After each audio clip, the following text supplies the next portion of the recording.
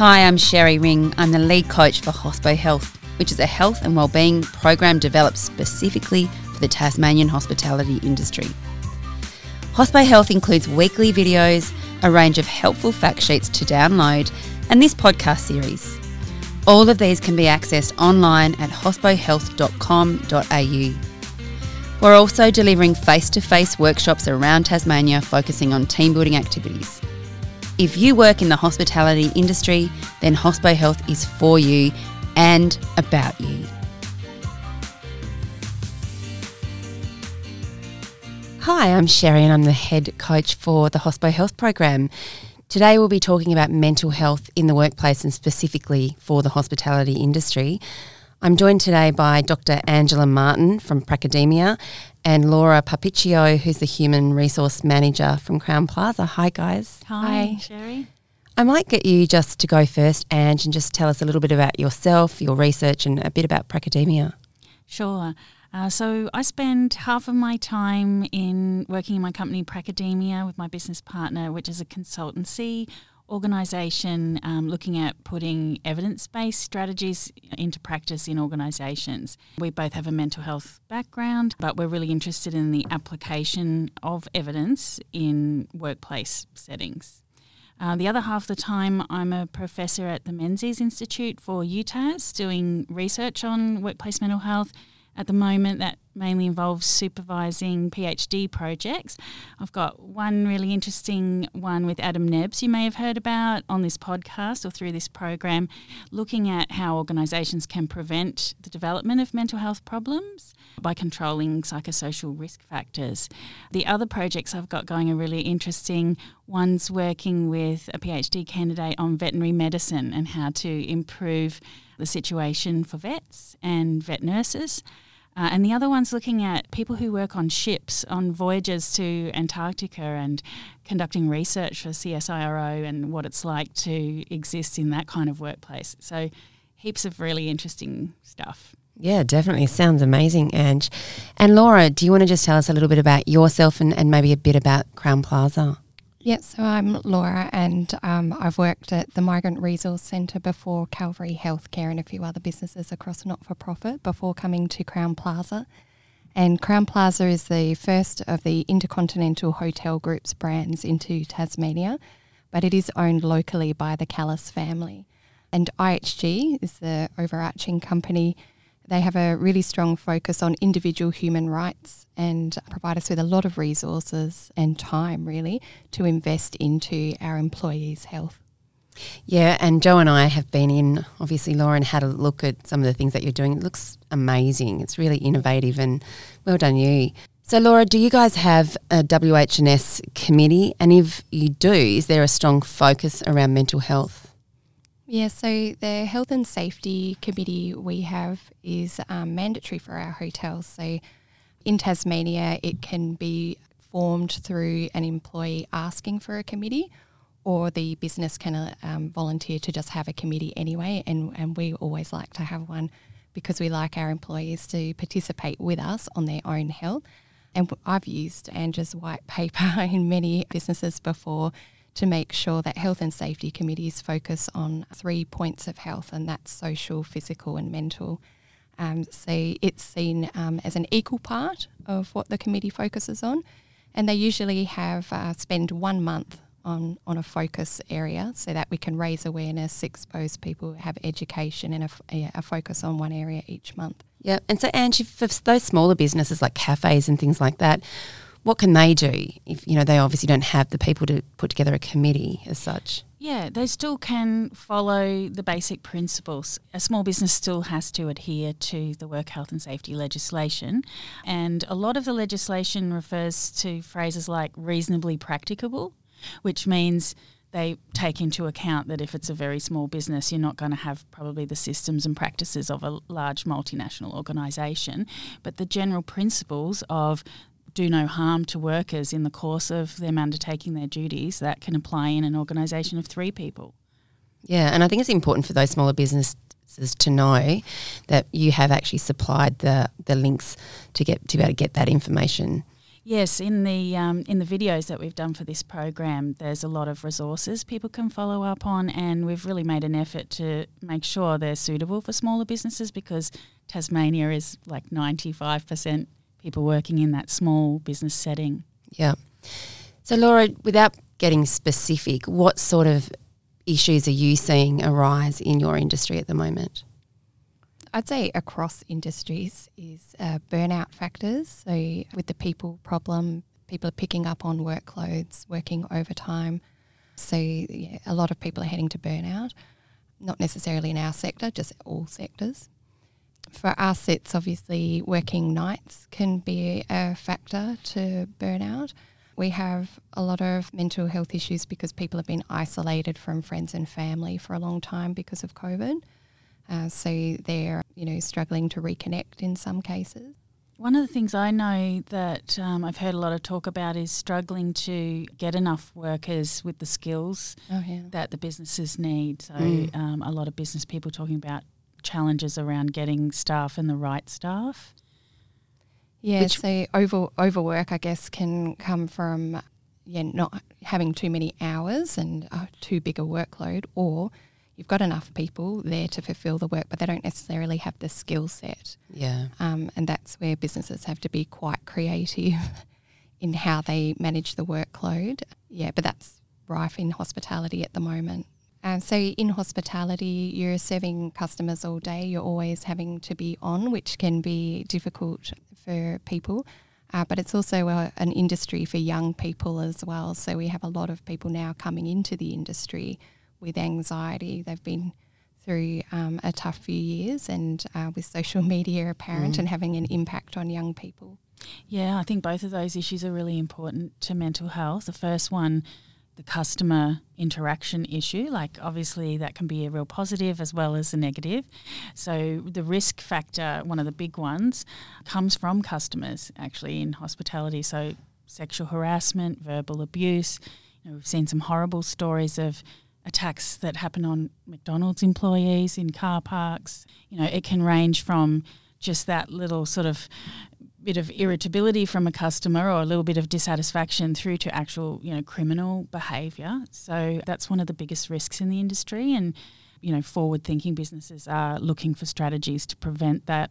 You so often see the signs and things and, barriers and that sort of thing. You can work on building design to try to protect people. But there's also a lot of stuff on de-escalation training that you can do, especially if you are in one of those higher risk industries.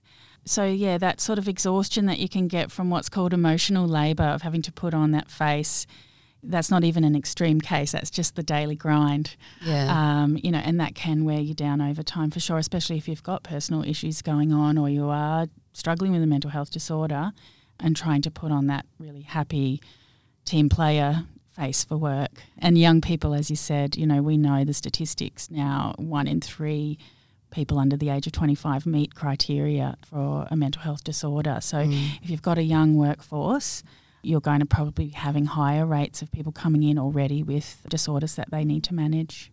So what are some strategies that businesses can put in place straight away? Well, I guess you can have a really good program around mental health support, especially for people coming in that do have extra support needs. So whether that's, if you have the means in your organisation to provide access to counselling that's offered for free, or if it's subsidised, if you're a smaller business, perhaps you can get into a cooperative with some other smaller businesses to have a psychologist you can call on if needed.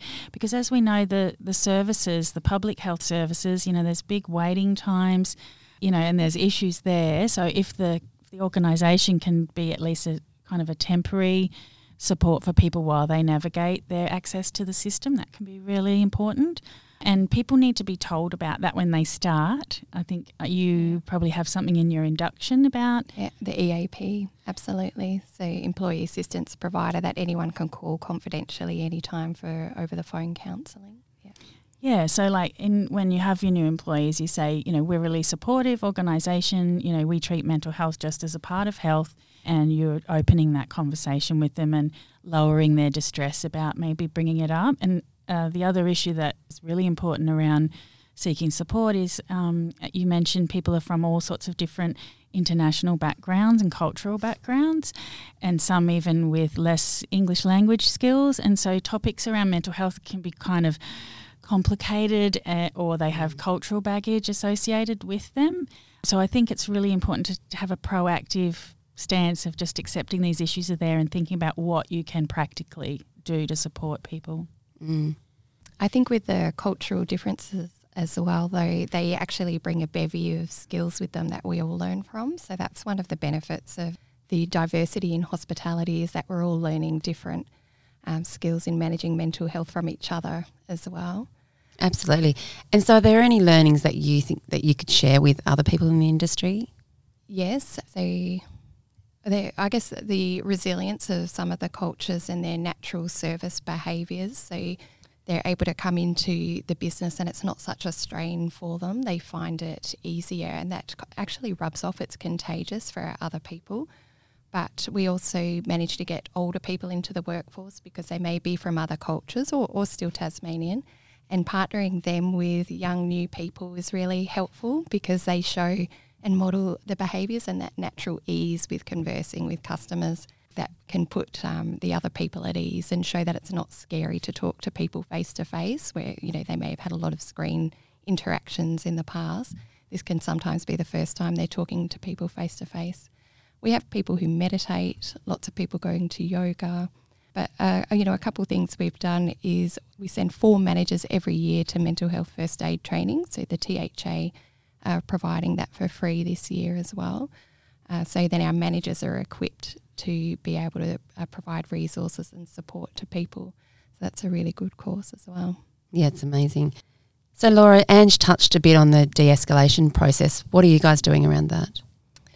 So everyone who has their RSA certificate learns about de-escalation through that process, but we also run training programs we call IHG's problem handling, and it's about really listening to customers and just taking the time to be silent, listen to what they actually want and actually need, and sometimes it's not to do anything for them, it's actually just to listen and be heard. So we teach our people to be active listeners. We also have like a quick few safety rules. So we have the 10 metre and the 5 metre rule. So if you see someone walk in at 10 metres, you catch their eye and smile at them, and at 5 metres you say hello. And just acknowledgement and someone seeing their face usually deters someone from doing the wrong thing, if that's what they came to do. And, we also have a lot of surveillance in place to keep our people safe as well that we're really open about. Lastly, we also have on the walls of our hotel and in the lifts a reminder of being kind to others, and that's a bit of an etiquette we expect from our guests as well as our own people. Yeah, it's great. And I wanted to lastly touch on the preventative health. Once upon a time it was just a nice to have. I think nowadays most businesses realise that it's a necessity. Yeah, and that's the recent white paper that you can probably link to with your program is talking about the opportunity that's there for Tasmanian workforce health promotion, and that opportunity lies in getting really good preventative strategies as well as thinking about all the good stuff that's in work. Not we've been talking about, some of the hard stuff and some of the difficult stuff, but actually having employment and feeling comfortable in a team that you're working in is really protective of your mental health. Like, if it's a good quality job, that's all you need. Yes. In many cases, that's what keeps people going. So your colleagues at work, I know my own daughter works in hospitality, and what makes the difference for her is the friends that she's got at work and how they support each other in managing difficult scenarios. So really that really nice team experience is something that you should be always trying to cultivate. It's very protective, as well as these prevention things where you look at what are the main sources of stress for your people and what can you do about it. And that connection piece is probably more important than ever now, particularly for younger people. What are you guys doing around preventative health, Laura? For preventative health in our business, again, we focus on the 3 aspects, physical, social and mental, and they overlap so much. We talk to people about sleep. We have focuses of nutrition with HOSPO Health last month. We had a bit of fun in the nutrition workshops together. and team building. We also have really practical applications of preventative health measures, and one of them I've spoken to you about, Sherry, is that focus on psychosocial health. We added a few questions to our normal conversation guides that we have every quarter with our employees, just to check on their workload, their environment, and that they're feeling safe in the workplace. We also do things like just take care of people's circadian rhythms a bit. So if someone's a night owl, we don't roster them on for breakfast every morning. But if they are a night owl, they'll go and work on the dinner shifts rather than the morning shifts. And we try and keep the set shifts rather than swapping all over the place, so that people get that bit of a rhythm in their lives and are able to sleep better, work better, exercise better. That's really important, actually, that whole concept of rostering and shift work as a risk, and how you've proactively managed that with people's different preferences. And that gives them some control over their schedule, which again is very protective for mental health. I think on top of that, having a life outside of hospitality is really important. It used to be that you'd spend all your time in HOSPO with the people at work. Now if someone says to us, well, I play football, am I able to have this time off? It's a yes, automatic yes, because we want to support people's life outside of work as well, especially if it's in a healthy pursuit. Yeah. And I really want to talk to you about good mental health. So there's a big focus on poor mental health, which, you know, there should be. But I know with the workshops that we're delivering and a lot of the HOSPO Health, that is bringing people together and connecting people, and it's creating a lot of fun and laughter. Do you want to talk a little bit more about that positive space? Yeah, it's so important. And in the original video and some of the materials we've provided through the program, we talked about our integrated approach. Laura mentioned she's been following that for a number of years too. And so one of those arms is prevent harm, you know, and we've talked about that a little bit today. And I know Adam Nebbs has talked about the work health and safety side of prevent harm. But the middle part of the model, and we've talked about responding to problems and supporting people, but the middle part of the model is all about promoting the positive things in work that we know from the evidence actually promotes our mental health and protects us. And so we've talked about teamwork and social connection as one of the most important. But another one is that sense of being appreciated and valued by your colleagues, by your customers, getting random compliments. Or, you know, I'm just thinking again of my daughter and the business that she works for. She came home and said, I was given a gift card today for excellent work and problem solving. And I thought, well, that's just great. And she, you know, felt proud of that. And so that sense of pride and achievement that you can get through your work, whatever work you do, is really important. So coming back to one of Laura's points about managers or leaders or people in charge, whether that's you're a business owner and you employ 5 casuals and you're the leader, having that attitude and that skills area about mental health promotion and making it a great place to work. You don't have to call it mental health promotion, you just call it being a really good place to work. So don't sort of undervalue how far that can go for your workers as well. Absolutely. And I mean, when I first started planning the HOSPO Health program, I saw a lot of research, particularly around the hospitality industry, on that connection piece, and you know, employees were much likely to stay working at a place if they had the connections and friends at work. Definitely. I think part of that recognition piece is it's a gratitude program as well. So sometimes in hospitality you're moving so fast you don't get a moment to say, hey, that was awesome, well done. After a shift, we often have our managers quickly writing 100 cards to their employees saying they noticed something they did that was awesome. And in that's a practice of gratitude. That's amazing. For the That's fantastic. Yeah. Well done. And then people are able to cash those cards in and get, you know, free drinks and things at the hotel. But recognition is really important part of that. Yeah, I love that, Laura. Me too. So look, just to finish up, and if you want to give one piece of advice, and maybe we might just start with some advice for maybe a small business, a cafe or a small bar. Sure. So the main things, as I've said, would be to have that safe environment for your staff members and that open communication, that there's no you set up a culture where employees can speak up about what's concerning or troubling them, finding out if there's sort of common stress points for the workers and trying to solve the problem collaboratively with them. That's the approach I would take to the prevention of harm.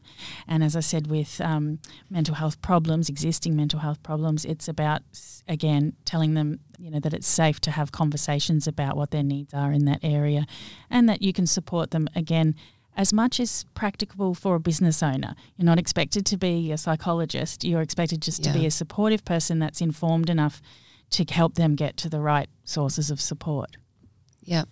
And for a larger business, do you think the committees are really important? The committees, you need structures to help get that input from staff and have that representation of different types of roles in the business. So, that would be a fundamental, is to have the committee and consider its representation and talk to the leaders or the CEOs if it's a very big business about what sort of resourcing might be available for programs such as this, or positions for someone to start looking at prevention in the organisation. Yeah, so it's quite different in a large business. But again, as I said, the principles are the same. Yeah. I think that's about a wrap today. There's some really great information out there that businesses can hopefully implement straight away into their culture. Thanks so much for the chat today, Laura, and thanks, Dr. Angela Martin. Thanks, Sherry. Thanks, Sherry, and thanks, Laura. The HOSPO Health program is brought to you by the Tasmanian Hospitality Association. I'm Sherry Ring. Thanks for listening to today's podcast, and I'll catch you next time.